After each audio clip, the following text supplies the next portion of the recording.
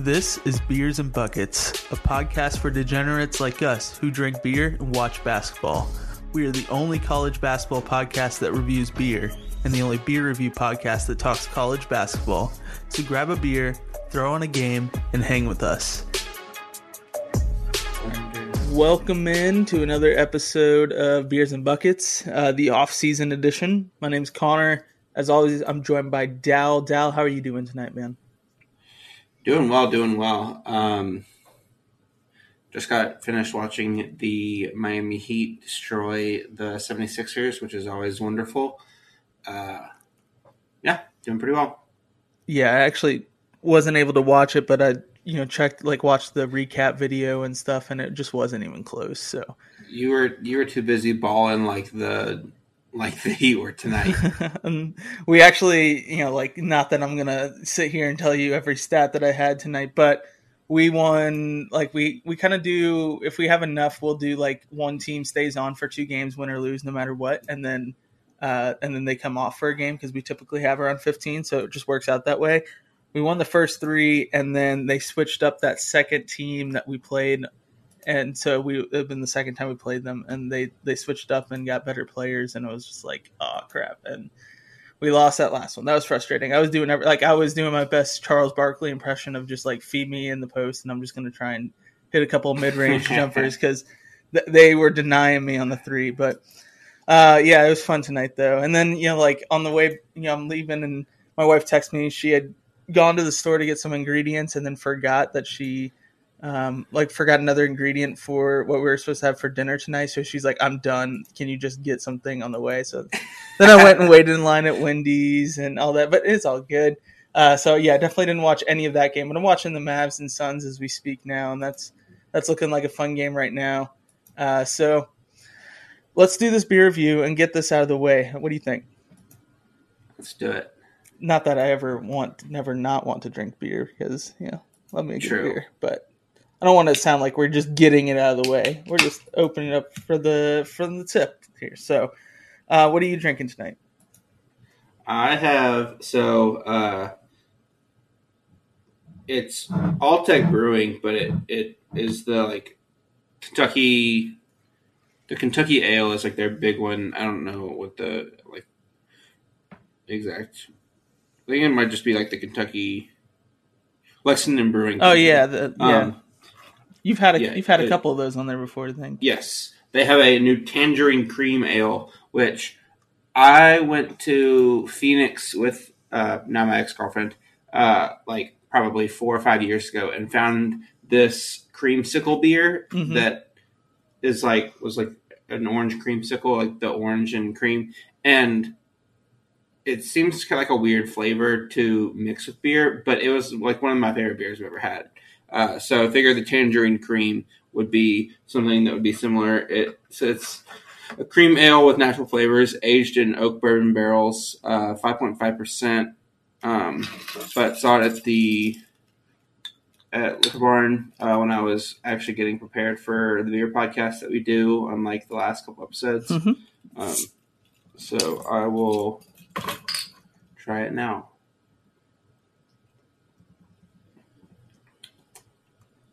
It's like a creamsicle. That's really good. Wow.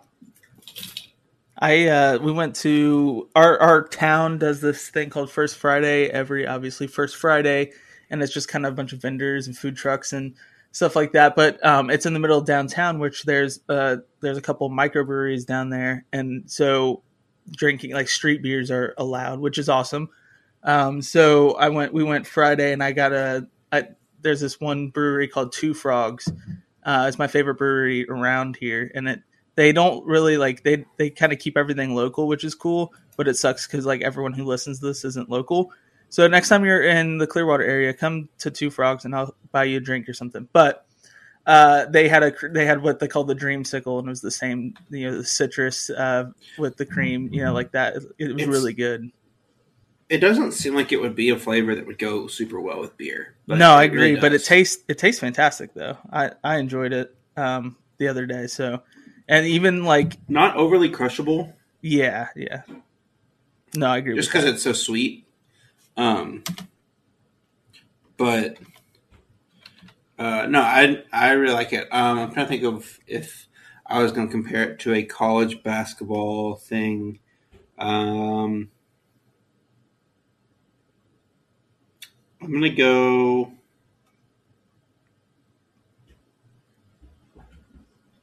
I'm going to go Spain pick and roll. So I mentioned the dunker spot on the last podcast Yeah. as a podcast I really enjoy.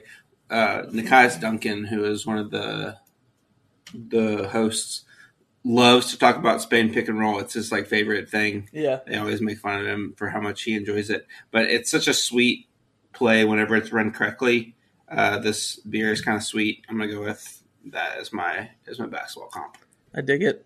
I have, it is Hidden Springs Ale Works, which I've had a beer of theirs before. I can't remember which one it was. But it's in collaboration with Tampa Bay Beer Week. So I guess a festival that they had down here in Tampa. It's called the Upside Down, and it has, which was weird. They have upside down pineapple, which if you don't know is the sign for swingers, but whatever. That's just like pineapples in general, right? No, they're supposed to be upside down. Pineapple. You would know. Pineapple, yeah, I would know. No, pineapples are a sign for hospitality, and so if you have it flipped upside down, it's like you could be extra hospitable, I guess. But it has a Eggo waffle that says 11 on it, and it has like stuff from Stranger Things and even more stuff. So it has a DMD. D&D dice, the 12-sided die or whatever it is, and PB&Js and stuff. So, but it is, yeah, it is a pineapple upside down cake inspired sour ale with lactose and vanilla. It's 5.5% and it has no IBUs listed. So here we go. Both at 5.5%. Yeah, I got mine. I bought this on Saturday, I think. I bought like a 4-pack, and I've been anxious to try it. And I was like, no, I'm going to save live reaction for the podcast. So I typically don't for you guys. I'm doing it for you tonight. Doing the Lord's work. Mm-hmm. It's definitely a sour, but it's not like a sour that you hate. That's so weird. That's one way to put it. I mean, like, typically sours, you're just like, but... I know what you mean. Yeah. You don't really taste the lactose in it until the tail end, like the very last, like, the aftertaste, I guess. But it's not bad. I mean, it's pineapple upside down cake inspired. It's more pineapple-y than cake flavor, so not bad at all, but not great. Jeez. Now I got to figure out who I want to compare it to college basketball wise.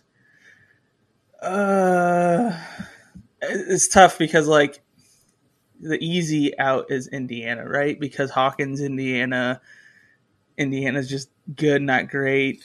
You could do Indiana State. Yeah, that's true. Not the Larry Bird Indiana State.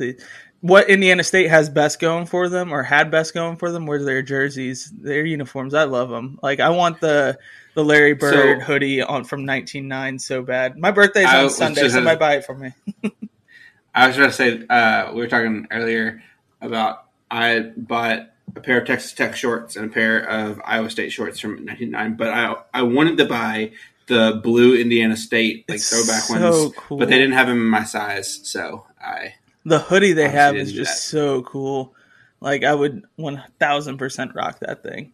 But I also live in Florida where you wear a hoodie maybe a month out of the year combined. So, it makes me so sad. Yeah. I'm a fan of hoodies too. That's what sucks about it. I'd rarely wear it, and so I'd rarely buy them. Because also, like, who decided that hoodies are supposed to be that expensive? Like, what are we doing here? They're so expensive. Not even just 1909 brand. I'm just saying, like, hoodies in general. Like, a good one's like $50, and you're just like, what the heck? So yeah. All right. So we're done with the beer review. Indiana State. You know what? Screw it. We're going. It's Indiana, buddy. Like, it's classic Hoosiers. I don't know if we've compared it to the Hoosiers on here, but it's just mid enough to get you by. They're riding the coattails of Stranger Things, which is, like, we could just say the coattails of Bobby Knight. I guess. And you got Millie Bobby Brown, Bobby Knight. Yeah, you got to go with it. So, all right, let's. If there was going to be an actor to play me in whatever, my friends always say that it would be David Harbour. Yeah, I can see that. I appreciate the Stranger Things. I can see that. He'd have to lose some weight though. Hey yo. I appreciate that. Yeah, you're like a slimmer version of him, less alcoholic looking version of him. Not totally not alcoholic, but less alcoholic. I'm just kidding. Oh man, I love doing a beer podcast. Everyone thinks I'm an alkie. They're not totally wrong, but I'm a functional alcoholic, I guess. That's right. Yeah. All right. So I've been thinking about this question, thinking about it for a while now. I just want your honest opinion. I think I know your answer, but this is something that I kind of I can't believe I haven't asked this in how many episodes have we done this? I haven't asked this question, but we've been talking more NBA lately, and I think this is a great time to talk about it. Especially, I think I saved it for off season anyways. But a couple of years ago, when I was a youth pastor, I decided to I bought a PS4 or whatever for the youth group, and we had 2K, and I would play kids, in 2K and stuff like that, and trash talk. It was all good fun. One time we did, I forget which 2K it was, but somebody picked the 2014-2015 Cavaliers, and me as a Magic fan, I picked one of the best teams in Magic history, which was the 94-95 Magic. So, Shaq, Penny, Scott. Were you alive for that team? The finals, they play the finals in June at that time. I was born May 15th. So, no, I was born midway through the series. But I picked that team, and the first 3 quarters of that game was neck and neck, and then I don't know what happened, but Penny Hardaway just went off and destroyed them. I ended up winning that game by 25 when it was tied at the start of the third or start of the fourth. So it was pretty wild, but I mean that's also just could have been my 2K skills. The kid, 2K cheese also is a very real thing where just the game you'll just miss shots with doing nothing different. So had me thinking about the real life matchup. In a game between those two teams? Yeah, in a series of 7 between those two teams. Yeah, it's important to remember it's the 14-15 Cavs, not the one that won the finals. Okay, I'm because they did make some roster moves in that offseason, if I'm not mistaken. I'm pulling up their rosters. So I will say that it's kind of sad that we don't get to talk about the Magic teams that are the times that I really cared about the Magic, which is when Tracy McGrady was there. Yeah. I was the ball boy for the Magic for a day. Got to see them just get their absolute ass kicked by the Pacers when the Pacers were at the height of their kind of run. Reggie Miller yelled at me because a ball rolled over and rolled in front of him, and I, little 7-year-old me, ran over and grabbed it, and he yelled at me. I'm just a kid. Literally, I was I'm just some dumb kid that got to be a ball boy for a day. I don't know what I'm doing. But I did get to talk to Tracy McGrady. He was out that day. I love me too. Shockingly, was hurt. Yeah, which he seemed to be for the majority of his career. But those were the teams, or that team was when Keith Bogans was on the team too. Mm-hmm. So I got to talk to him for that's awesome. A little bit, being a Kentucky fan that I was. Okay, so I have these pulled up. This is Shaq's 3rd year in the league, Penny's 2nd year. They have Horace Grant. Okay. And then we got Dennis Scott, B.J. Armstrong, Matthew Dellavedova, Joe Harris. So this is the Kyrie. Kyrie's on this team. Kyrie's on this team. Like you said, it's not the team that won the finals. Yeah, and it's a different coach, too. Keep that in mind. Not that it totally matters, because, I mean, it really, Tyronn Lue. Oh, this is the David Blatt year. Yeah. Which, Hot take, I feel like okay. David Blatt's a better coach, but that's just me. Is this when Doc Rivers was? Oh no, this is Brian Hill. Yeah, Hill. They lost. Okay, this is the team that got swept by the Rockets for the Magic. Yep. Okay. Yep. Nick Anderson. Yeah. Yep. Okay. So like, who are we throwing at Shaq on this Cavs team? Exactly. What, they had Mozgov at the time? That's the year they had Mozgov, am I right? Mozgov, Kendrick Perkins, Tristan Thompson, Anderson Varejao are the big men. God, that's bad. Like no one. There's no one to stop Shaq. No one to stop Shaq at all.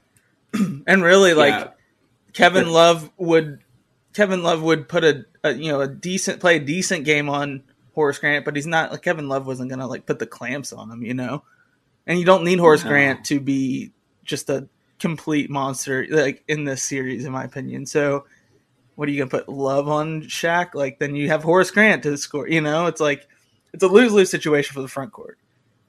It is, but then you have remember that the greatest player of all time named LeBron James on the other team. However, they did go up against Michael there, to get to the finals. But no, it was a shell of Michael Jordan. No, they didn't. Yes, they did. Michael Jordan never lost. Michael Jordan is 6-0 in his career. Those are the only 6 seasons that he ever played. And we don't count any of the other seasons that he obviously didn't play because he didn't win a final. He shouldn't have tried to come back for the finals for that year, to be honest. He should have just all right, whatever. I'll come back after, like when the season's over and come back in the offseason, but whatever. I don't know. So it's like, they have LeBron. And at that point, I think you just say, let LeBron do LeBron things. Like, let him feast, whatever, clamp literally everyone else down. Yeah, I think what kind of decides this for me is that Penny and Shaq were both still young. And this Cavs team is Kyrie's 4th year in the league. LeBron's 12th year, which is crazy to think about that his 12th year in the league was in 2014. Yeah. And he like almost led the league in points this year. God, he's good. And then this is what the first year that they would have had Kevin Love. This is 7th year in the league. I think the veteran side of the Cavs here wins. I also just kind of like their kind of tangential supporting cast better than this Magic team. But that might just be. I think that's just because. Yeah, like I think that's just because you paid attention more. Because Nick Anderson was a legit bucket. I mean, other than those free throws that he choked in the finals, he was a legit bucket. Dennis Scott off the bench. Dennis Scott, yeah. Brian Shaw off the bench, 13, 2-2. Yeah. Like they had a good supporting cast. I mean, that was the best year for that squad to get to the finals, obviously.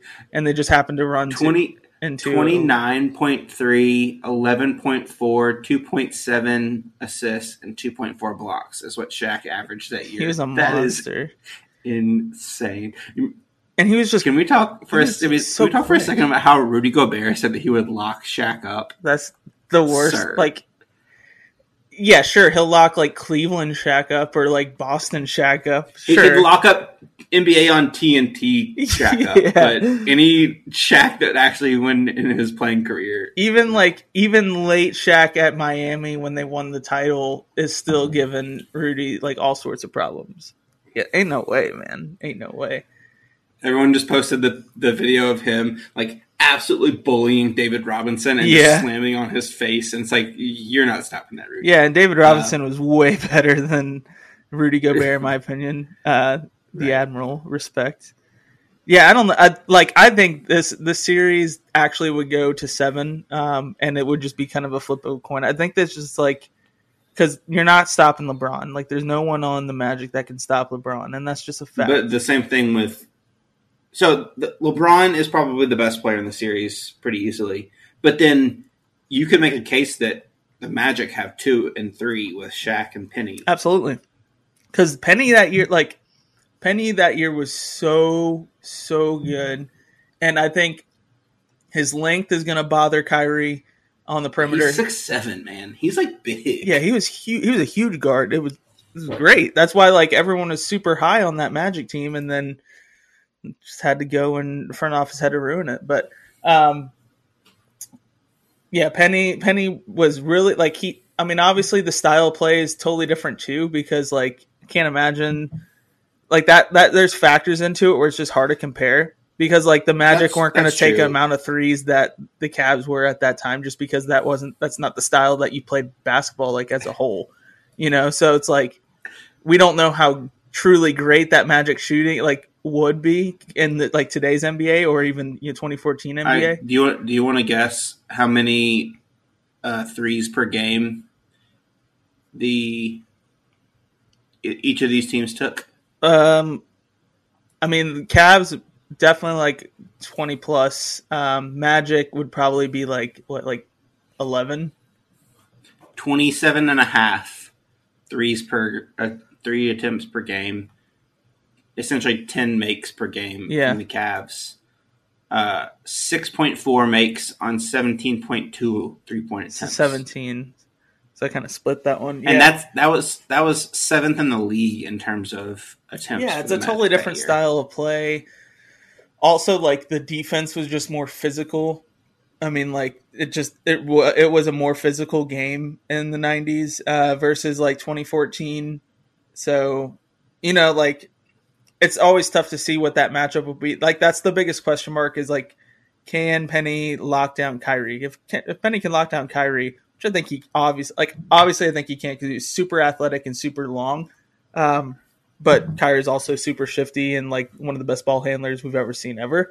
So it's tough. But as far as scoring, I think Kyrie's not like the best scorer. Obviously, I don't think that's an unfair assessment. So Penny was a really good scorer. He could do it from all 3 levels too. So I don't know. I think Kentucky fans that listen to this podcast will probably be like, "Oh, Cavs," because they hate Penny. But let's just be honest here. Penny was really good. We hate Penny as a coach, not as a player. I don't even hate him as a coach anymore. I just think he's a shiny new toy, and like everybody wanted to see him fail because he had like that same attitude that Cal had when he was at Memphis, and because he stole James Wiseman. Yeah. The way he did it was, questionable at best, but yeah,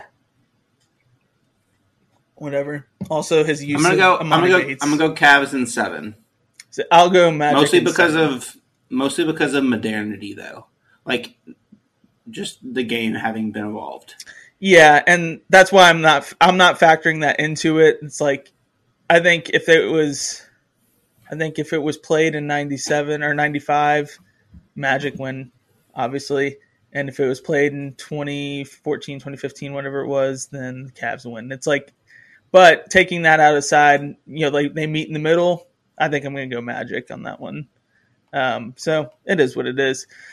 That was a fun discussion. I thought I love asking questions like that. I'll come up with some other teams because they're 20 years apart. So I'll be thinking of teams like that to talk about because that could be a really fun thing that we do. So I like that. So for the listeners, there's like the transfer news is kind of dry now since the portal's technically closed. You can't enter it for the following season to play on the new team. And not many people have committed anywhere yet because I think a lot of players are waiting to see, draft results or other transfers to see where they land. Like there's a couple of commits that has happened that's been newsworthy. So like Fardaws Amik committed to Texas Tech. Adam Miller is down to TCU and LSU, so he could be returning to LSU there. So there's a lot of people that aren't totally decided yet. So for this week's episode, we wanted to talk about the upcoming draft because it's not too far away. It's less than a month.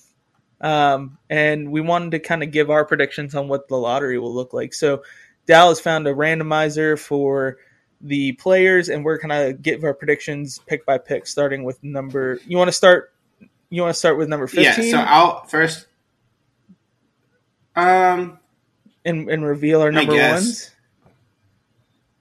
Let's just start with number 1 and we can go. Okay, that's fair. Because this, I'm not going to lie, if this lottery happens, one, there are a bunch of people in Oklahoma City that will be very excited. But the randomized version I did has all but the bottom 2 teams moving at least one spot, which is very unlikely. And are we just doing the draft board, or are we doing the teams? Obviously, it matters like which teams they go to. Let's do teams. Okay. So I'll just say with the first overall pick, the Oklahoma City Thunder moved up 3 spots to take the number 1 pick. That would definitely. So who do we like for them? Kind of looking at their team, Shea Gilgeous-Alexander and Josh Giddey are kind of the 2 mainstays.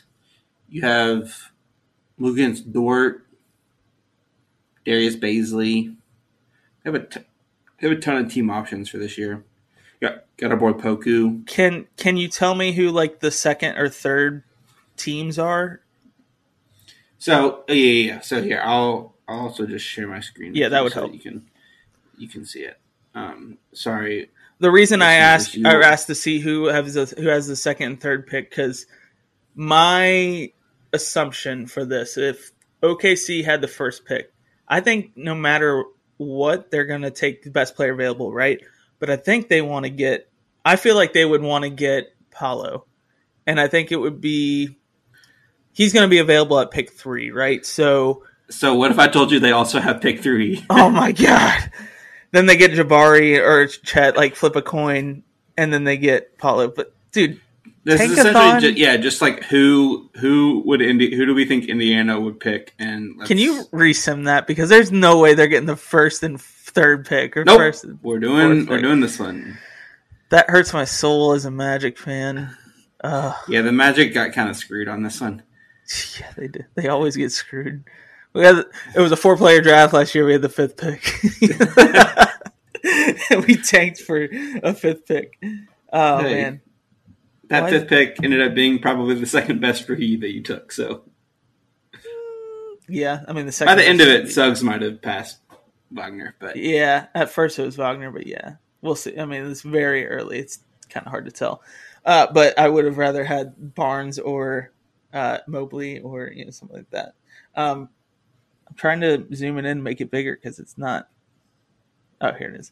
Okay, so with the first pick, I mean, is it crazy to think that they'd probably go for Jabari over Chet? No. I feel like they have Poku, right? So, like, they have their unicorn. Jabari is also a unicorn, but I feel like you can... Jabari is not a unicorn. Jabari is... Yeah. I think is of the... I guess he and Paolo are both pretty... You could play Paolo and Jabari next to each other. Oh, for sure. You could play all 3 of these guys. Yeah. I think they have, Poku where they... I just feel like Poku and Chet kind of play... they have a similar style. I think that's true. But I think that Jabari and Poku would be more likely to overlap at the same position. That's true. It's just tough because they need depth at every position. They need somebody at every position outside of except Shea. Yeah. And like even Shea and Giddey are. Yeah. So it's like it's tough. I'd still go Jabari over this. So like they get Jabari, and then with that trade with the Clippers, they'll get Paolo with the third one, and they win. All right, here, let's do this. We'll obviously talk about it, but you can get the odds. You get final say on the odds. Yeah, I get final say on the evens. Yeah, I like it. Okay, so you're on Jabari 1? Yep, Jabari 1. I think because Presti is all about upside that he would probably go Chet with the first pick. but I'm down for Jabari. All right. That means with the second pick, the Indiana Pacers jumped 3 spots as well and are picking second. Their main pieces, Malcolm Brogdon. Well, all right, Tyrese Halliburton is their main guy. They have Chris Duarte that they drafted last year, Isaiah Jackson, Miles Turner, Malcolm Brogdon, Buddy Hield. Buddy Hield's bad, but they're kind of a complete team from a 1 through 3 position.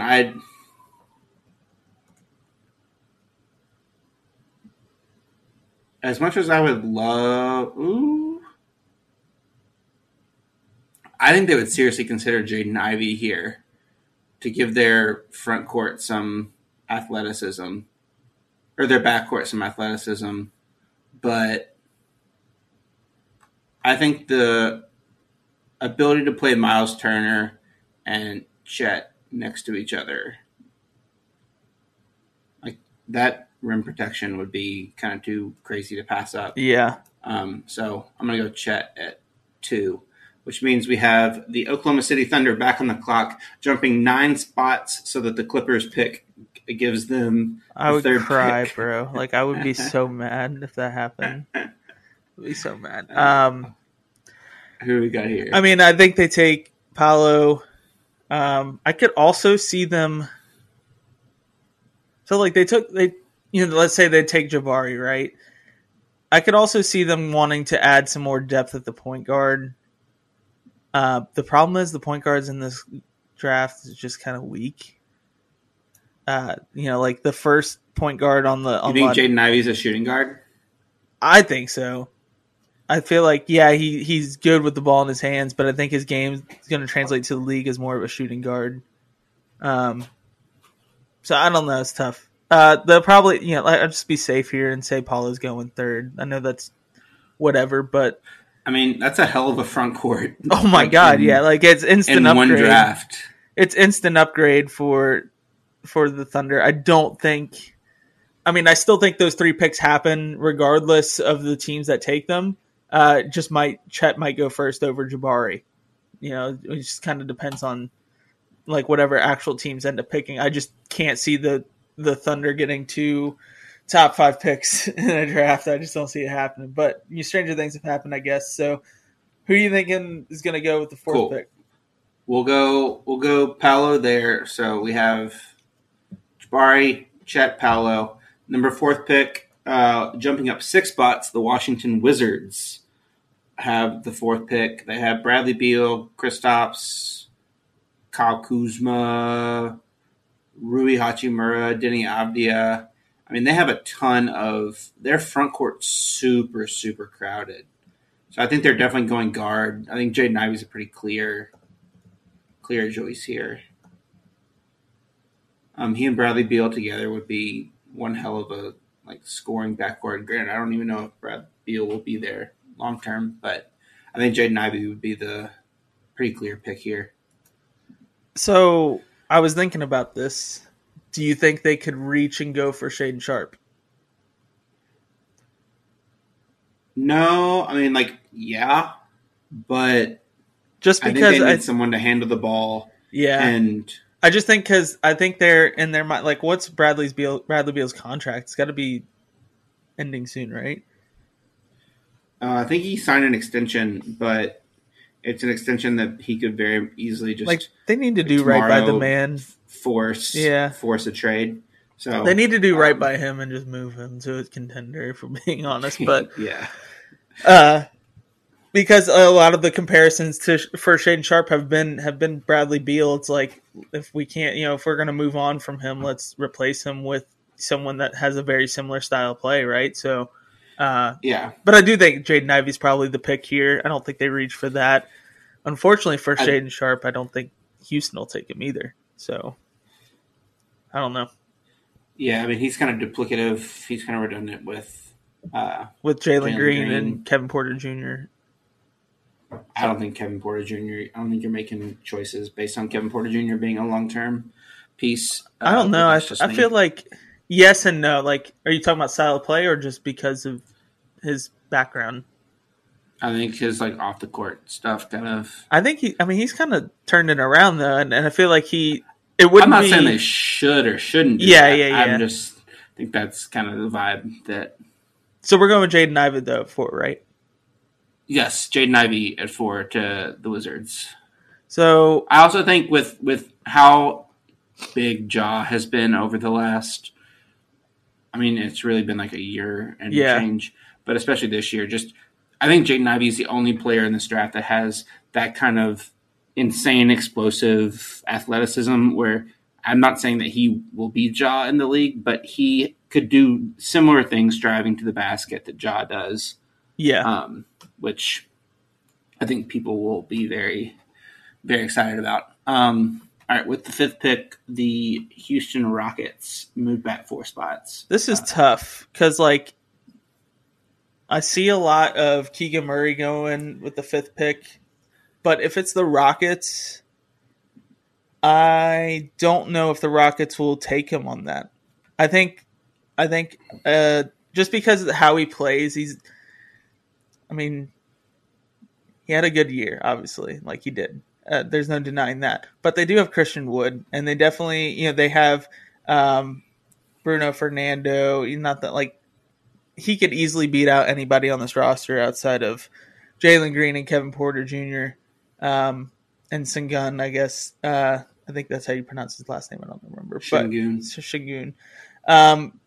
But I think the better pick for the Rockets here would be AJ Griffin. Mainly because Eric Gordon's getting old, and they have Christian Wood already, which I think he's like Keegan Murray isn't going to contribute at the level that Christian Wood does for them. So I think AJ Griffin is the better pick here because he also has a lot more upside, considering like Coach K didn't play him for like half the season. So such a strange decision. It was so weird. They would have been so much better just from the jump if he just played. I think he battled some injury stuff beginning of the season. I could be wrong. I think he wasn't healthy. But like still, as soon as conference play started, he should have started playing him. And he just didn't get a lot of minutes. But I still think AJ Griffin's the pick here. So I personally don't get the full hype with AJ Griffin in terms of him being like the 5th overall pick, 6th overall pick. Yeah. Which is what he will be. But this draft is also kind of weird. So I don't really have a weird draft. I don't really have a better option. I could see AJ Griffin contributing for the Rockets. Kind of like, and this is like a very light diet, version of like Mikal Bridges for the Suns. Except for obviously their style of play is different, but just that role, you know what I mean? Like I think he would fill that role for them.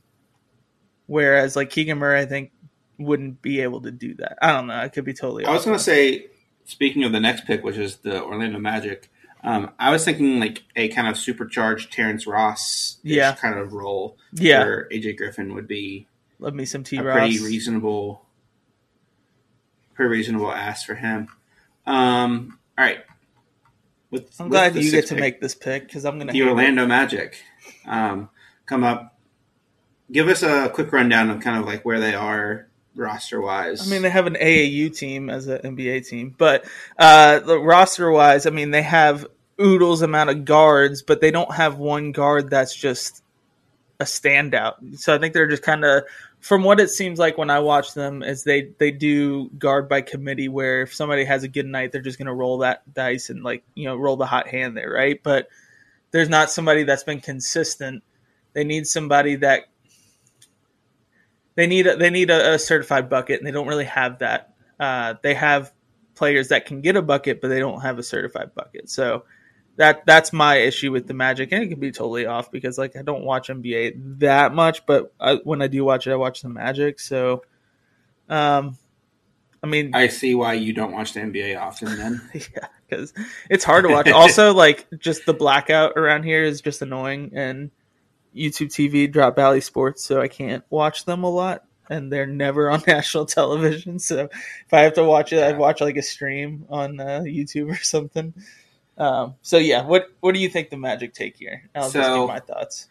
I think that the pick is Keegan Murray here, just because I don't think that it's kind of how I felt about. So this is a different sport, but how I felt about the Eagles draft this year. The Eagles traded for AJ Brown, and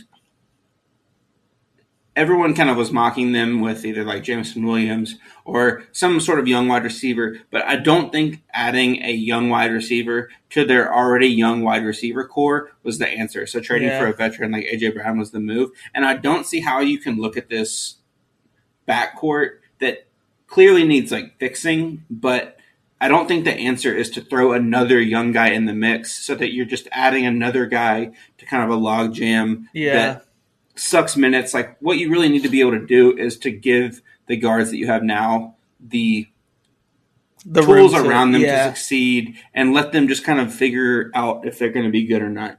So I think Keegan Murray would be the pick. He adds shooting, gives you a ton of front court versatility with Chumo Kiki, Franz Wagner, Wendell Carter Jr., Jonathan Isaac if he ever decides to play basketball again.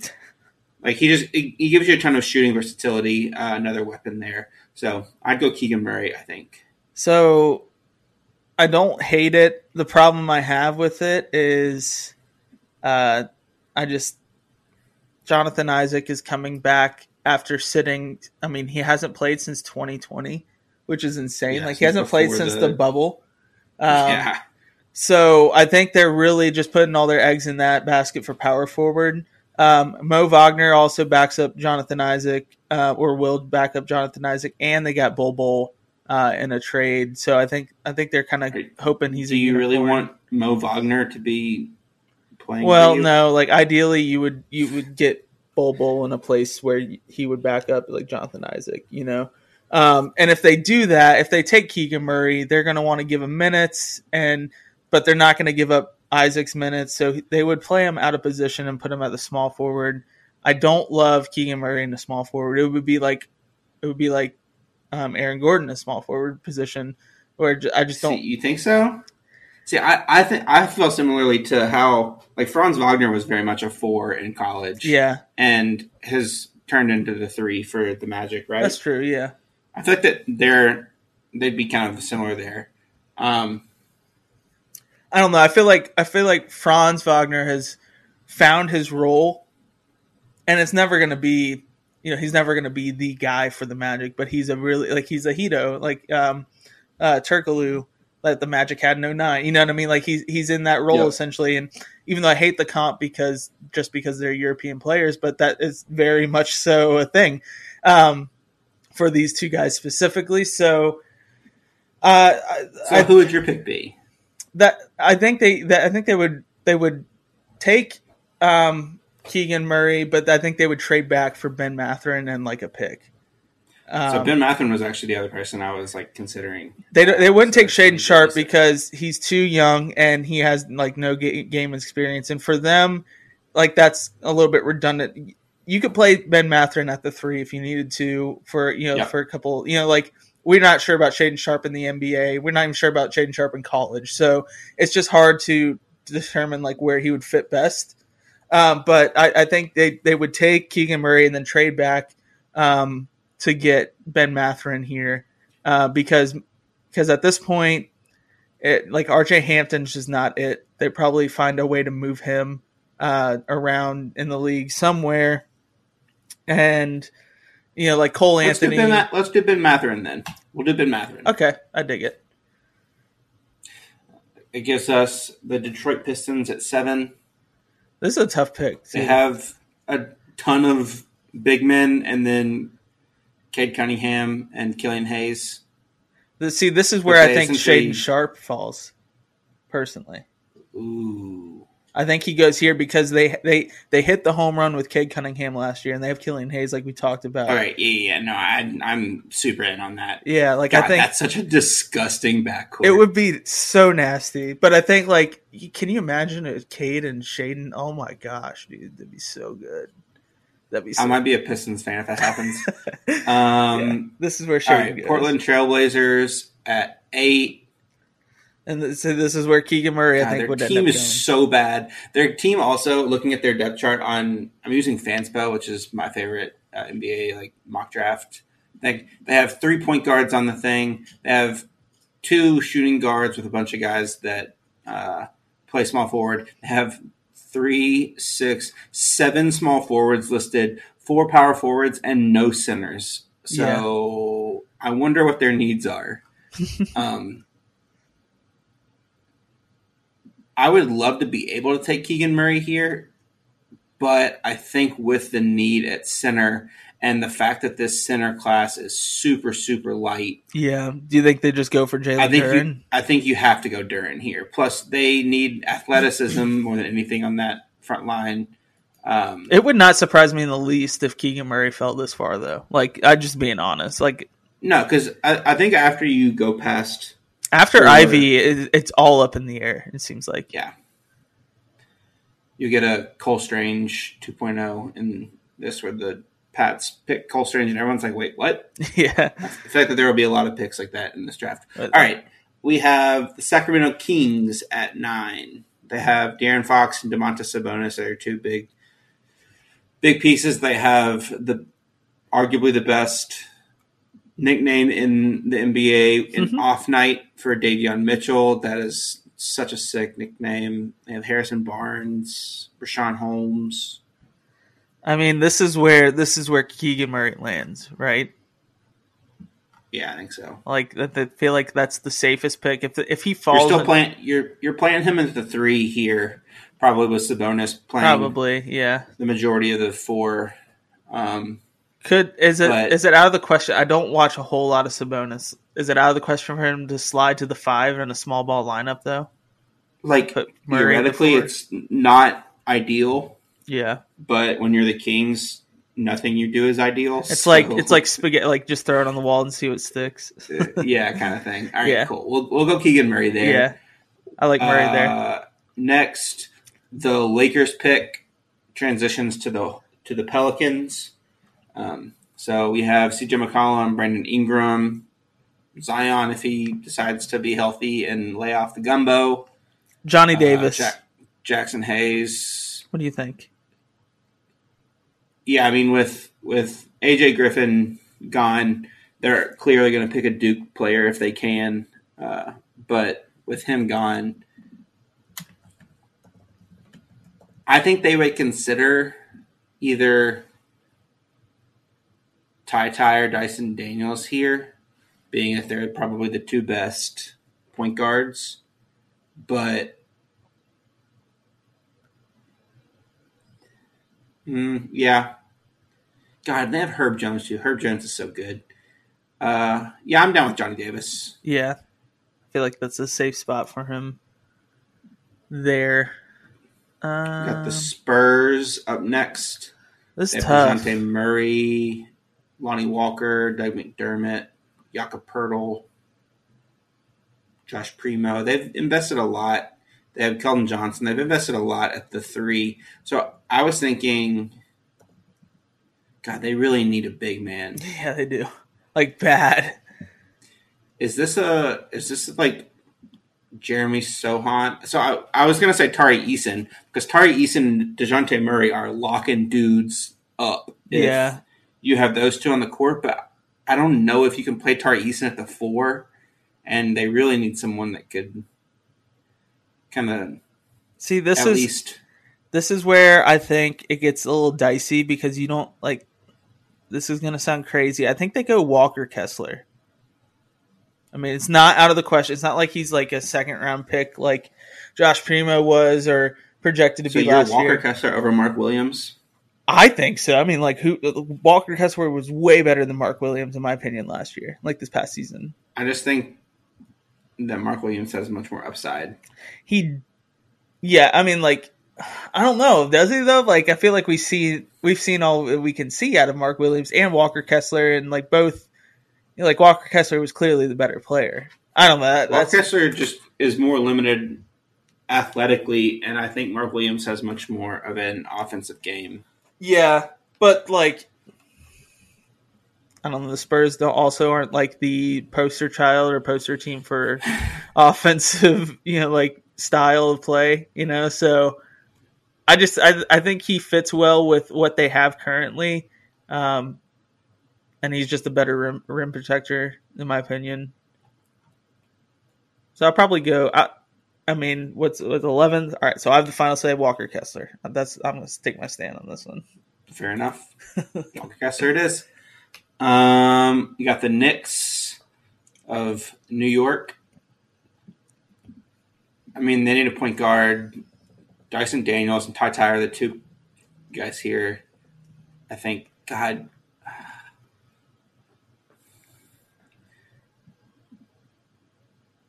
they don't have Kenny Payne now, so the Kentucky.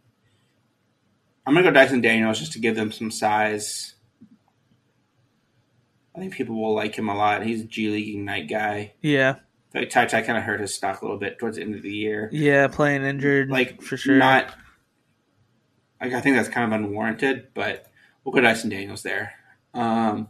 Which leaves us with the Charlotte Hornets at 13. I think they go. They need a big man more than life itself. It's tough though. So Tari Eason probably. I like it. I know they need a big man, but I also think that they would go with another shooter, another shooting guard to complement LaMelo. Like I think they're just playing the slow play, so it's like it's tough. I think it'd probably end up going with Tari Eason, but like it wouldn't be insane if they took Malachi Branham either, or even Ojai Baji. To be honest with you, yeah, I feel like a Baji would be more their speed. Yeah. In this simulation, they also have the 15th pick because they have a pick from New Orleans, so they would be able to add another. So they would take a Tari Eason, or yeah, I think Tari Eason is the pick. God, yeah. I love Tari Eason's game. Now I could see them taking Sochan, like in a scenario like that. Like let's say they wanted to go with to bolster. I don't know, because it's like you have Miles Bridges and PJ Washington, so like you could play. I don't know. They probably still go shooting guard and center, or point power forward or whatever. But that could be a center too. It's tough. This is like I would hate to pick around there because it's just so. I think in this case it would be either Tari Eason or Mark Williams for them at that pick. All right, last pick for the lottery is the Cleveland Cavaliers. They have Darius Garland, Evan Mobley, Jared Allen, Isaac Okoro, Colin Sexton, if he's there, Karis LeVert. They need some. I feel like they're looking for a backcourt piece. Yeah, or backcourt, you think? I mean, they have Lauri Markkanen, Evan Mobley, and Jared Allen. I feel like those are three of their top. Yeah, three of their top big men. Plus, Kevin Love was probably second in terms of 6th man of the year vote. See, I think they kind of go wing here, to be honest with you. I think backcourt, they're just like cementing. They're cemented to Sexland, right? So, like Sexland. Yeah. I think they would probably go. It might be a stretch, but PBJ. Like, I think they would go. They like you said earlier, they hit a home run. Like the Pistons hit a home run last year. They hit a home run with Mobley. They go with kind of a gamble on this one. They go with a kind of an unproven player. So like they could even get like Kendall Brown or. See, I think they go safer. I think they go Ochai Agbaji. Karis LeVert wasn't really the Karis LeVert of old. He has 1 year left on his deal. They're a team that thinks they can compete, and I feel like that Ochai Agbaji kind of slides in perfectly in that 2-3. Oh, they also have Isaac Okoro. Kind of I forgot about Okoro. I like Okoro. Me too. Yeah. This is my pick, right? I'm evens. Yeah. What about dark horse here? EJ Liddell. You still think they go? He just seems. I just don't know how long Kevin Love's going to be there. Like I feel like he's either going to retire or they're going to trade him to a contender or something. I think if they were going to move him, they would already have done it. I think EJ Liddell's just kind of his ceiling in the NBA is just kind of low. In my Yeah, opinion, no, I agree with compared that. to what you're doing. I'm going to go Ochai Agbaji here. We've seen the best that we could see of EJ Liddell this past season. So, Yeah. yeah. All right. That gives us our lottery. We got Jabari Smith at 1 to the Thunder, Chet 2 to the Pacers, Paolo to the Thunder as well to ruin Connor's night. We have Jaden Ivey at 4, AJ Griffin at 5 to the Rockets, Connor's Magic picking Benedict Mathurin. Yes, sir. Shaden Sharp teaming up with Cade Cunningham with the Pistons, Jalen Duren helping out Dame. That pick and roll, pick and pop is going to be scary with those two. Yeah. Keegan Murray to the Kings. That's probably too smart of a pick for the Kings. They would probably do something dumber. But we roll. Johnny Davis to the Pelicans. Walker Kessler sneaking into the lottery here at 11 to the Spurs. Dyson Daniels, point guard, to the Knicks. Tari Eason to the Hornets. And Ochai Agbaji to the Cavs. We'll send this out on the Beers and Buckets Twitter account so you can follow along, because I know that just naming off people and teams is not the easiest thing to follow along with. So stay on the lookout for that. But no, that was fun. Yeah, no, I agree with that 100%. This draft is going to be kind of wild too, because like you said, after 4, it kind of anything goes. Anything can go after 4, in my opinion. I mean, like, I would not be surprised if Houston took Shaden Sharp in the slightest. They could definitely do it. Orlando could do it. But I could also see Shaden Sharp dropping to like he could drop to San Antonio. 15. You know, yeah, he could go all over. I think he if he were to drop, he'd go like 10 to New Orleans. If that's the case, I feel like New Orleans would be like, oh, I'll get him on the sneaky sneak and have him sit behind CJ McCollum. Sneak? Yeah, is that a? Yeah, it's a I like thing. that phrase. Like they could just. I mean, New Orleans was right there in the play-in game, right? So, I mean, I could definitely see them taking. Or they made it to the playoffs. I was gonna say, yeah, they. Yeah, so they were CJ McCollum having like a terrible series away from, being like, also just not having to play the Suns. Yeah, like you're running into a finals runner-up team right there that didn't have like any offseason moves. So that's clearly tough. The best team in the NBA. That's what UNC fans would want you to believe, huh? What? That if you're a runner-up for the championship, that you're gonna and you return everybody, you're the exact same team. Mm-hmm. Except for they're not returning Brady Manick. So what are we doing here? If they're not returning the guy that made them, get Matthew Mayer, and he's going to be an upgrade. Yeah, that would be an upgrade defensively, offensively. Well, I don't know about offensively. Brady Manick's a really good shooter. Loved watching him play. Oh, did you finish Winning Time on HBO? I have watched all of 10 seconds of it, and it was only to prove a point to my stepdad that because he was saying that he didn't like it, that they were kind of like hiding behind the whole like it's a drama thing for them, making Jerry West look like an absolute like alcoholic idiot. And anybody who like complains about it, like read the book. Also, like, which it definitely it's a dramatization. I can tell it definitely plays up the stuff that he does. But he was like, oh, they're hiding behind that, and that Jerry West couldn't sue them for it. And I was like, but he could. Like, one, you can sue anyone for anything pretty much. Doesn't mean you win, but you can do it. But so I have watched enough to see the disclaimer at the beginning to prove that they had a disclaimer at the beginning. Yeah, and they do it after every episode too. They said that all the events in this episode were a dramatization and blah blah blah. Yeah. Like, so yeah, I mean, like, it's definitely not perfect, but it's entertaining. It's not. It's also not meant to be. So. No, it's not. Yeah, it's not a documentary. It's a dramatization of a show. It breaks the fourth wall and all that. It's really fun. But anyways, I was so interested in it. I got the book, and I've been reading. I've been reading the book that it's based on, which is Showtime by Jeff Pearlman, and it was it's really enjoyable. But they talk about they dive more into each player. And so they brought up Byron Scott, Do you know what school Byron Scott went to?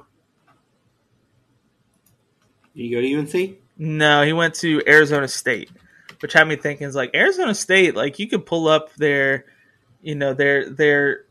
best players of all time, and it's not a bad team at all. And so while we're doing this, as we've been talking about the off season for each team in the top 25, and so this week we're talking about USC Trojans.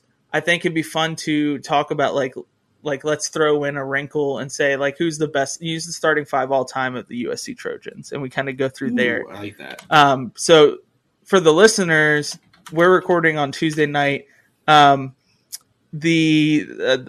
guest that we have talk about USC is what's the account's name? Shoot, drawing a blank here. I'm pulling it up, but we have a guest to talk about it. Right? Sports Pac 12. So here we go. Sports Pac 12 on Twitter. They have like 13,000 followers, and we have their guy Dane Miller, who specializes in USC talk. He's gonna break down their roster needs because he's gonna know their roster more than we will. So what I wanted to do, since I won't be available for that, Dow's gonna interview him tomorrow night. So on Wednesday night, for your listen, this is probably Thursday morning.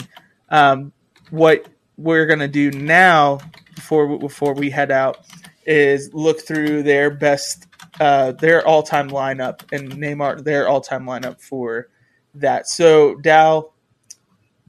Recency bias will have us put Evan Mobley, right? Does he stick? Yeah, I'm going through real quick. I think he still has to be.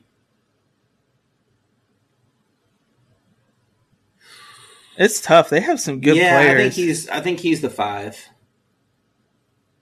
You think he beats out Nikola Vucevic or Brian Scalabrine? Come on, man. I was going to say Brian Scalabrine at the 4. Also, have you seen the Scallenge stuff that he does? No. He will he'll contact people that call him out and say that they can beat him one-on-one, and he just takes him to school. It's called the Scallenge. And his best quote obviously is I'm closer than LeBron James than you are to me, or something Which is, dude, he's good and looks incredibly normal. He was one of my favorite. For a while, I played my team on 2K, and his card was always one of my favorites. He was dirty. Yeah. Let's go. Evan Mobley at the 5, Scalabrine at the 4. Are we good with that? Taj Gibson. I'm gonna go Taj Gibson at the 4. I think he had a longer career. Are we talking about like their just overall success, or are we talking about while they were in college? Because I couldn't tell you anything about these guys. I would think we do overall career. Yeah, I say overall career. That's why I go Taj Gibson at the 4, because Brian Scalabrine is only known because he is a walking meme. He's just big ginger guy. That's fair. All right, we'll go Taj Gibson at the 4. Who we got at the 3? It's tough. So it depends on one. OJ Mayo. I'm down more of a guard. At the 3. Let's put him at the 2. I have DeMar DeRozan at the 2. Yep, that's the correct answer. Yeah. So DeMar DeRozan's bigger than OJ Mayo. You put him at the DeMar 3. DeRozan at the 3. OJ Mayo at the 2. It's pretty good. The OJ Mayo. If anyone hasn't seen this video, go look up OJ Mayo's final game in high school. OJ Mayo played with Patrick Patterson, and they played in rural West Virginia, and they just ran teams out of the gym because they were so good. But in his final game, OJ Mayo did an off-the-backboard alley-oop to himself, dunked it in the state championship, and proceeded to throw the basketball into the crowd, get teed up and ejected, and then took his shirt off and his shoes and threw those into the crowd and walked off. That was his final game in high school, which is insane. It is, yeah. I don't know. All right, cool. I'm cool with them there. This is also like just going off recency bias to our listeners. Like, honestly, like it's so tough. You could almost put OJ Mayo as a point guard if you wanted to. I mean, yeah, point guard is definitely the Oh, they have Swaggy P too. Yeah, I was gonna say let's put Nick Young at the 2 and OJ Mayo at the 1. Swaggy P. Because like some of these names I've never heard of. If I'm gonna be honest with you, like Cliff Robinson, he was there from 77 to 79. So like older player Westfall was there from 69 to 72, but he's listed like on this website. He's listed as the third best player in USC history. So it's tough because we're only going off our knowledge of the game. So like we're saying like the played like recency 12 bias years there. in the league. Yeah. So it's tough. This is a tough thing. It's definitely not like the most perfect list, but this is the Beers and Buckets all-time USC. Harold Miner was pretty good for his little stint in the league. Yeah. So who's our 6th man? Brian Scalabrine? I'm down with or Vucevic. 7th man. Ooh, 7th man Vooch, and then we'll throw Kevin Porter Jr. in. Oh yeah, I forgot. In the backcourt. I like it.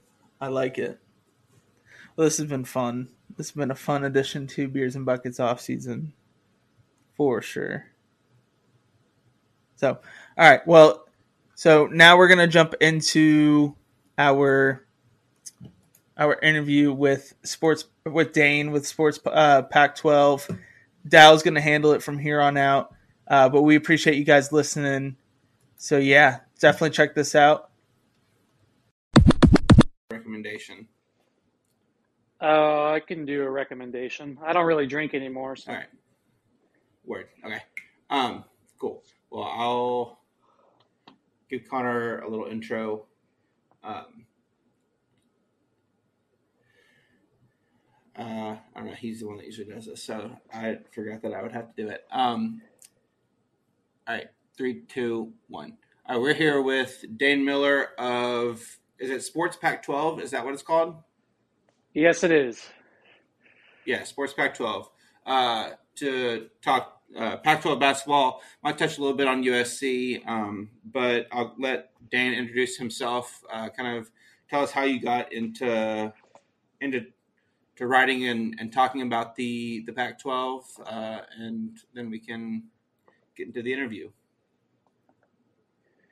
Yeah. So really, I started with this Sports Pac-12 stuff from Twitter, where I guess all modern dreams start. And the publisher just put out a tweet asking for people to apply for an internship to, talk about, I guess it was football at the time. And I applied, and he let me do it. I started off covering Arizona and then sort of expanded into Pac-12 basketball later that year.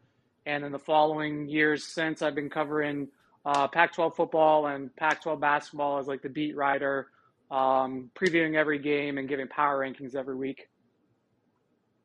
Nice. Do you?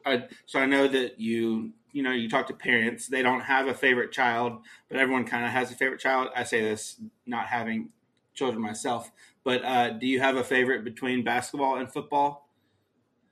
Yeah, I definitely prefer basketball. I mean, I love football. That's a good answer for a basketball podcast. Yeah, definitely. I mean, football is fun. Don't get me wrong, but college basketball is where it's at. We're a little biased on this podcast, but we agree with that 100%. Sure. So we were talking before, and you said you went to Arizona. So did you grow up an Arizona fan? Like, was that where you wanted to go from the start? And who? I assume Arizona State, but like, kind of who are the teams that you grew up rooting against that you now have to write about? Kind of covering the conference as a whole. Right. Yeah. No, I grew up in Tucson. I was born and raised in Tucson, Arizona, which is where the University of Arizona is located. And my dad went there, and so I was always brought up watching Arizona basketball, and sort of my perspective of the entire world essentially revolved around U of A and all they were doing with their teams and stuff. And so naturally, you're taught to dislike Arizona State and UCLA, things like that. And so over time, it kind of just grew into who I am today, and all my knowledge from college basketball essentially derives from watching Arizona in the early 90s, early 2000s, all the way up to the present day. So that's my story. Not a bad upbringing for in terms of a team to cheer for. Yeah, definitely. So kind of getting into the Pac-12 kind of as it sits now, what's kind of the state of the Pac-12 as a whole? I know that conference realignment has been kind of crazy. It hasn't probably affected the Pac-12 as much as it has the Big 12 or a couple of the other kind of more group of five schools or conferences. But kind of where does the Pac-12 sit? Just kind of both in general and then kind of focusing more specifically on basketball. Well, I'd say it's mixed. When it comes to the Olympic sports, the Pac-12 crushes it. I mean, they're the best in the country at the Olympic sports, and that's where most of the national championships are produced from the Pac-12, the Olympic sports. Just for example, this year alone, Pac-12 has 5 national championships: beach volleyball, women's water polo, men's gymnastics, men's swimming and diving, and skiing. And that's just in 2022. The current number of national championships in the Pac-12 is at 543. So from an Olympic sports standpoint, it's excellent. It's probably the best conference in America when it comes to that. But for the revenue generating sports like football and to a lesser extent basketball, it's pretty much lagging. It's lagging behind in football. And so the revenues, I mean, there hasn't been a Pac-12 team in the playoffs since I think it was 2016 with Washington.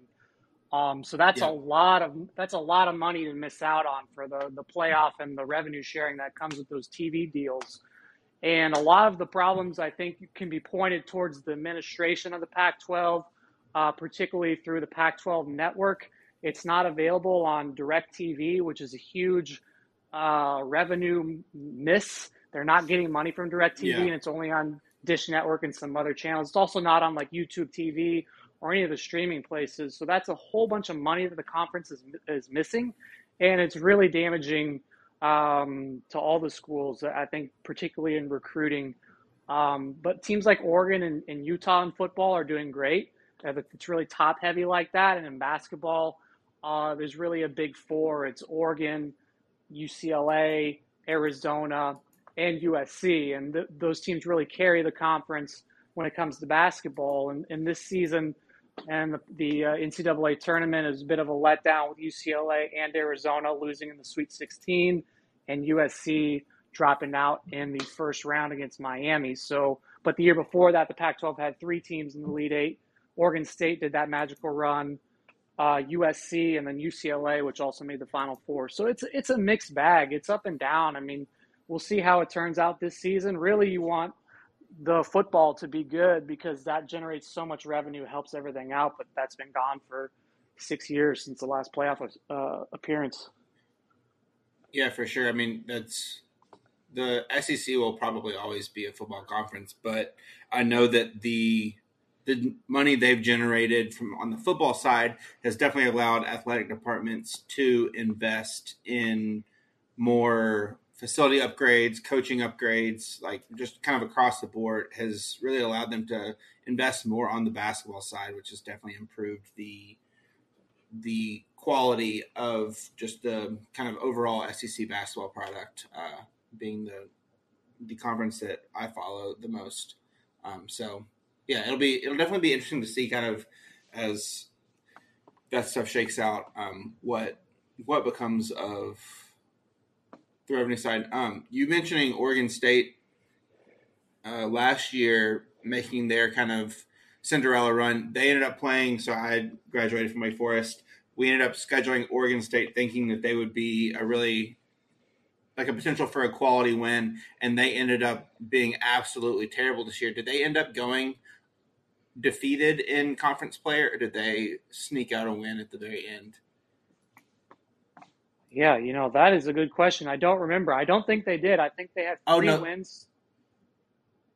Yeah, 3 wins. One of them was against Utah, so they won their third conference game and then went defeated after that. Kind of maybe not to the extent that Oregon State kind of had the drop after going 20-13 the year before and then dropping to 3-28 this year. But kind of if you had to look at the standings from the Pac-12 last year and kind of predict one of those top teams to fall down the totem pole, who would you kind of expect to see drop off the most? Well, it's certainly not going to in 2023. Yeah, it's certainly not going to be UCLA. It won't be Oregon. I highly doubt it'll be Arizona. So that really leaves USC as kind of the odd man out. And it's comes down to the number of players that they lost. I mean, Isaiah Mobley's going to the NBA, and even players that are expected to return haven't announced yet. There's Drew Peterson, who's the key guard for them, and Boogie Ellis are both got their names in the NBA draft right now. I think they're expected to come back to school, but and you have players like Ethan Anderson and Max Agbonkpolo transfer out to Wyoming. So it's a lot of experience that they're losing from that team that made the Elite Eight a couple seasons ago, and the fact that they have a great freshman class coming in. It's number 1 in the Pac-12. It's number 9 in the country. But when you have to rely on freshmen, like that, it's who knows how it'll really turn out. If the freshmen hit and they're good, USC will not miss a beat. But if those freshmen aren't producing, and especially in the beginning, early part of the non-conference season, it's going to be tough for them to maintain. But I think Andy Enfield has done a great job. He's going to continue to do well at USC. Recruiting has been, I think you could say, at an all-time high for them. They just keep pulling in 5 stars and high 4 stars, particularly from California. So if there is going to be a team that falls off from the top there, it's USC. You might also consider Colorado, depending on what happens with Jabari Walker, if he stays in the NBA draft, which I think he will. I have a bit of questions about Colorado, but Tad Boyle is a great coach, X's and O's, really good, and they have a great home court advantage. So if it comes down to it, I'd probably say USC. So kind of with that, if USC is dropping out, who's kind of one of those teams that you expect to bounce back and maybe take their spot that was in the bottom half of the Pac-12 this year? Well, the difference between the top of the Pac-12 and the middle to lower part of the Pac-12 is dramatic. So I don't know if anybody would really take USC's position in the event that USC kind of falters this season. But I do expect improvement from Arizona State.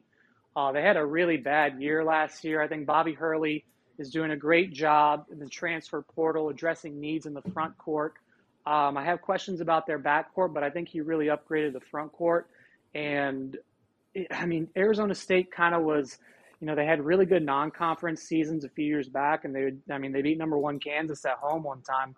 And then they've kind of fallen off since. They haven't really done as much as expected. They had Josh Christopher, who was the lottery pick a couple seasons ago, and then this last season that just happened, Hurley built his roster around mid-major scoring guards, and so he built his roster with a bunch of good mid-major players, and they just didn't mesh well, and they were undersized, and they just got bullied in the paint all season long. And so that's why he's looked through the transfer portal to get bigs, and I think he did a good job getting some guys out of Nevada, Auburn, and I think they got at least one freshman coming in that's tall as well.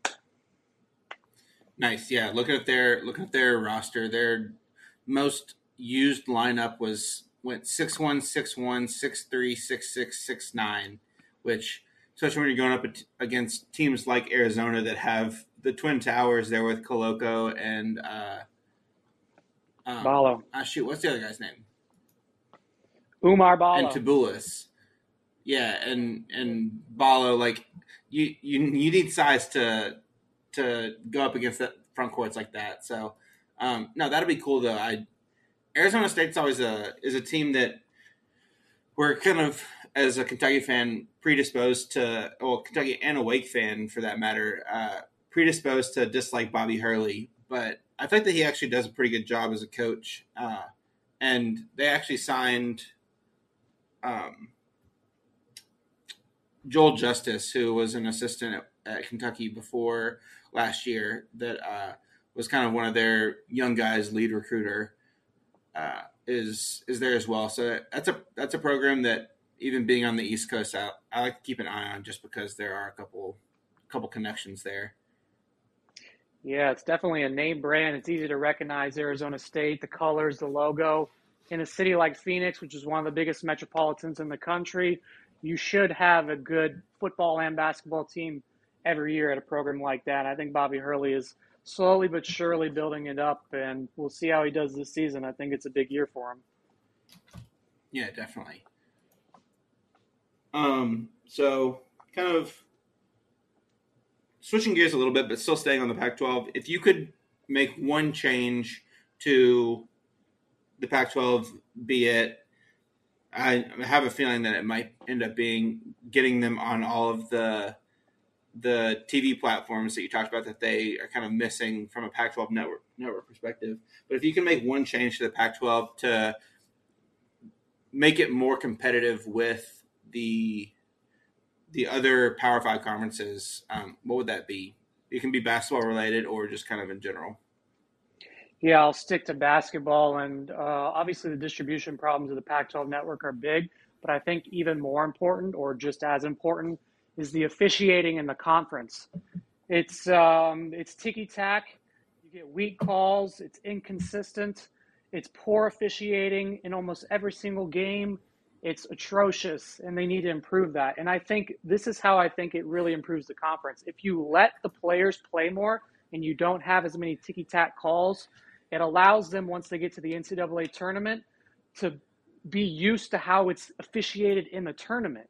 And so if you see, like, Right. over the years, the Pac-12, you get into the NCAA tournament, calls you're getting all season long, you're no longer getting. It's a much more physical game because it's officiated differently, and the Pac-12 just looks out of sorts against that type of bullying ball type of plays, where it's just like, normally you're watching a Pac-12 and you're like, that's a foul, right? That's a foul, and they're not calling Yeah. it, and the whole game is officiated like that in the tournament, and inevitably the Pac-12 team loses. So, and that comes down to how it's officiated during the season in conference, and it really needs to be improved, and less ticky-tack calls. That's really important. Just like, let the guys play so that they can be prepared for the postseason when it comes. That's a lot of people's main gripes, and you can apply that to football too. Yeah, I mean, I don't think that the Pac-12 is alone in the complaints about officiating, but I hadn't really ever thought about the fact that the way it's officiated would impact tournament success. But kind of thinking on that line, like, the SEC is a super physical league. It is a lot of times kind of even over-indexed to build on guys that are freak athletes more than like skilled basketball players. But that means that a lot of times once they get to tournament play, they're ready for that kind of the ability to be more physical and play to the way the refs are calling the game. It definitely does kind of help them sometimes.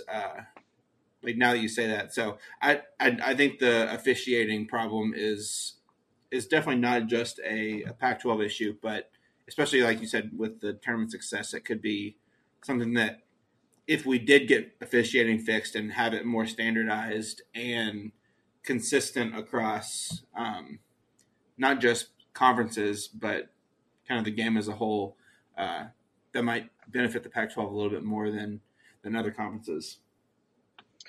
Yeah, definitely, especially a team like Arizona or USC, where they have bigs. And so when you go up against another team with bigs and they're not used to how physical the game is, and they're not getting the same calls they normally get, it really has a negative effect. And it turns the Pac-12 into more of a finesse league, and I guess perceived as weak from the outside. Yeah, no, it's definitely frustrating whenever, especially just because, I mean, officials have impact on the game across the board, but I feel like that in college basketball, it's especially bad with it being 2 halves instead of 4 quarters. So getting into the bonus is much more important because you stay in the bonus longer than you would if, well, theoretically, you stay in the bonus longer than you would if there were 4 quarters. So they definitely have a bigger impact than officials do, kind of on average, in other sports. Yeah, it is what it is. You just got to get over it and play through it. But that'd be the one thing that I would fix if I could have a magic wand and fix anything. While you were waving that magic wand, the rest of college basketball, I'm sure, would appreciate a little Yep, bit of love their way on the officiating as well. for sure. Kind of going more theoretical, since you've been covering the Pac-12, or even kind of you can go back to just since you've been a fan of a Pac-12 team pretty much your entire life. What's your kind of your all Pac-12 team if you were going to create a starting five, and you can I'll give you 1 or 2 bench players as well if you want to. Just not even like who would the best players be, just like who are your favorite players to watch kind of growing up as you've been covering the league. This is always fun to see kind of who the style of play that our guests like, that kind of thing. So who's your all Pac-12 team since you've been covering or watching? Yes, I'll limit it to since I started with Sports Pac-12, which was in 2019. Okay, And that works. definitely, I think my number one guy was Onyeka Okongwu with USC a few years back. The guy just dominated in the paint, big, would finish around the rim, would slam it home, wasn't, a pushover, was aggressive, great dunks. Just, I think he's probably up there over the last 3 years. And I think he was a lottery pick. He's maybe Yeah, I went to the 6. Hawks. Yeah, I really like the way he played at USC. And then sticking with USC, I think Evan Mobley has to be mentioned. Just his skill level was just outstanding. For a guy that size, he was very mobile. He was quick, defends well, has great anticipation when it comes to blocking shots. Defense intensity was high. He's a really good player. He's going to be great in the NBA. I know he had a good first year, so you got to mention Evan Mobley over the past 3 years. And then Chris Duarte is another big one, I think, the guard from Oregon. Okay. Yep. That guy just scored. And in clutch moments, he would just get it done. And so I think you have to mention him when thinking about the last 3 years. I also got Jaden McDaniels. He was at UW for one season. He didn't really have that great of a college career. It was a little bit of an underperformance over his one season there, but I think he's got to be on my list too. And then rounding it out this season, Benedict Mathurin from Arizona. Just the guy could just go off in any game, anytime. He's clutch. He had that huge shot the second round of the NCAA tournament against TCU. And, I mean, the guy can go for 30 any given night. And if he's not scoring 30, he's still contributing and he's not pouting on the offensive side of the ball. He's a willing passer and just good ball handler. So got to throw Mathurin in there. Yeah, you had to get an Arizona player in there. Yeah. Yeah, definitely. We actually earlier in the episode, I assume it'll be earlier, we did a quick mock lottery draft. Did a randomized order. The Oklahoma City Thunder actually ended up getting the first and third picks, which would be highly unlikely. But we had Ben Mathurin going 6 to the Magic. I love his game. I think, like you said, kind of even when he's not affecting the game on the offensive end, he is still super active on the defensive end, getting rebounds, and is still able to work within the offense even if he's not putting the ball in the basket. So I think that's a pretty solid five. I think that it, as like you said, the Pac-12 hasn't exactly been on the same level as a conference with the other Power Five leagues. But in terms of just individual talents, you could build. I mean that five of your guys over the last couple of years would be able to compete with any all conference team you're going to be making from any other league, which is a nice thing to see. Yeah, definitely. The Pac-12, I think, when it comes to current players on NBA rosters, is third behind the SEC and probably the ACC, but it's above the Big Ten, the Big East, and maybe the SEC, or otherwise the SEC is higher. I don't exactly remember. But there's a lot of players that come through the Pac-12 that end up in the NBA on rosters and have great careers. So it's just unfortunate that they can't really put it together while at school from a team point, from a team standpoint. But definitely a lot of good individual players come through the Pac-12.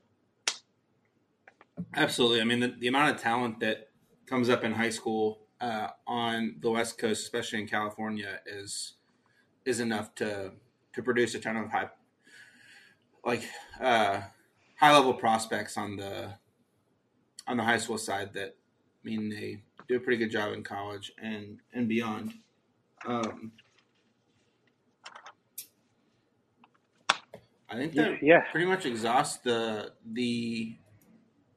questions I had on Pac-12. Do you have anything else that you've been working on in terms of basketball coverage or just in general that you would like to plug? Well, we're really transitioning to football right now. So we're going to be dropping my power ranking for post-spring, ranking all 12 Pac-12 teams. Those are always great. The controversial, people always hit me in the mentions on the Twitter with their displeasure about my picks. And I definitely been thinking about how I'm going to rank them. And I got some definitely controversial ones. So we'll see how that goes down. But then also for the lead up to football, I preview all 12 Pac-12 teams. I go in depth on each one, and those will come out over the next 12-ish weeks leading up to week 0. And then I'll be covering the beat. I'll be previewing each game of the college football season for the Pac-12 and producing a power ranking each week where we reevaluate the teams and then rank them how they stand right now. Obviously, everything goes through Utah. King of the Pac-12 right now, and then second is Oregon, and then the rest of the Pac-12 is a couple miles behind them, but USC might have some for them this year. I was going to say Lincoln Riley and their $3 million deals that they're offering Jordan Addison might have something to say about the Utah love there. Yeah, the issue with USC, I think, is the offensive line. Really in the Pac-12, it's the Ducks and the Utes have distinguished themselves by having, really good offensive lines, and that's really the difference. And until that's addressed at USC, you can have all the skill players you want, but if you're getting your quarterback rushed and injured, that's the end of your season. So. Yeah, you can just look at Florida State to get an example of you can have all the talent at the skill positions that you can ask for, but if you don't have the line play to protect your quarterback and kind of get those skill positions working, it doesn't do much good. But no, that's super exciting. Excited to get out to the West Coast when I move to San Diego at some point soon, so I can be a little bit more in tune, both from a geography perspective, but also a time zone perspective, to be able to catch some more Pac-12 games, because it's just tough to stay up for those late Pac-12 after dark games on the East Coast, but they won't be after dark once I am out on the West Coast. So excited to do that and to get more involved on the Pac-12 side, following your work and everything that you are doing at Sports Pac-12. So we'll kind of go with our last question here. Actually, so where can we follow you and Sports Pac-12 on Twitter first before we get to kind of the final question? Okay, yeah. So Sports Pac-12 is at Sports Pac-12. no hyphens, no spaces, so just Sports Pack 12.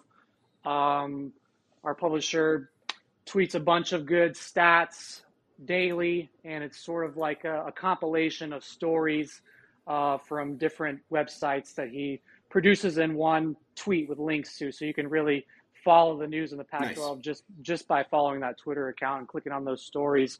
For me, it's at Dane Miller and then underscore SP12. And that's where you can find me on Twitter if you want to tweet at me how you think my picks and my rankings suck or whatever. But but yeah, no, I'm really looking forward. You're gonna love living in San Diego, by the way, and you'll get used to the start times real quick. You'll notice that the games start earlier, which is actually awesome. You can wake up at like 9 a.m. and watch, Big Noon or whatever they call it on Fox. So it'll be good. You'll like it. Yeah.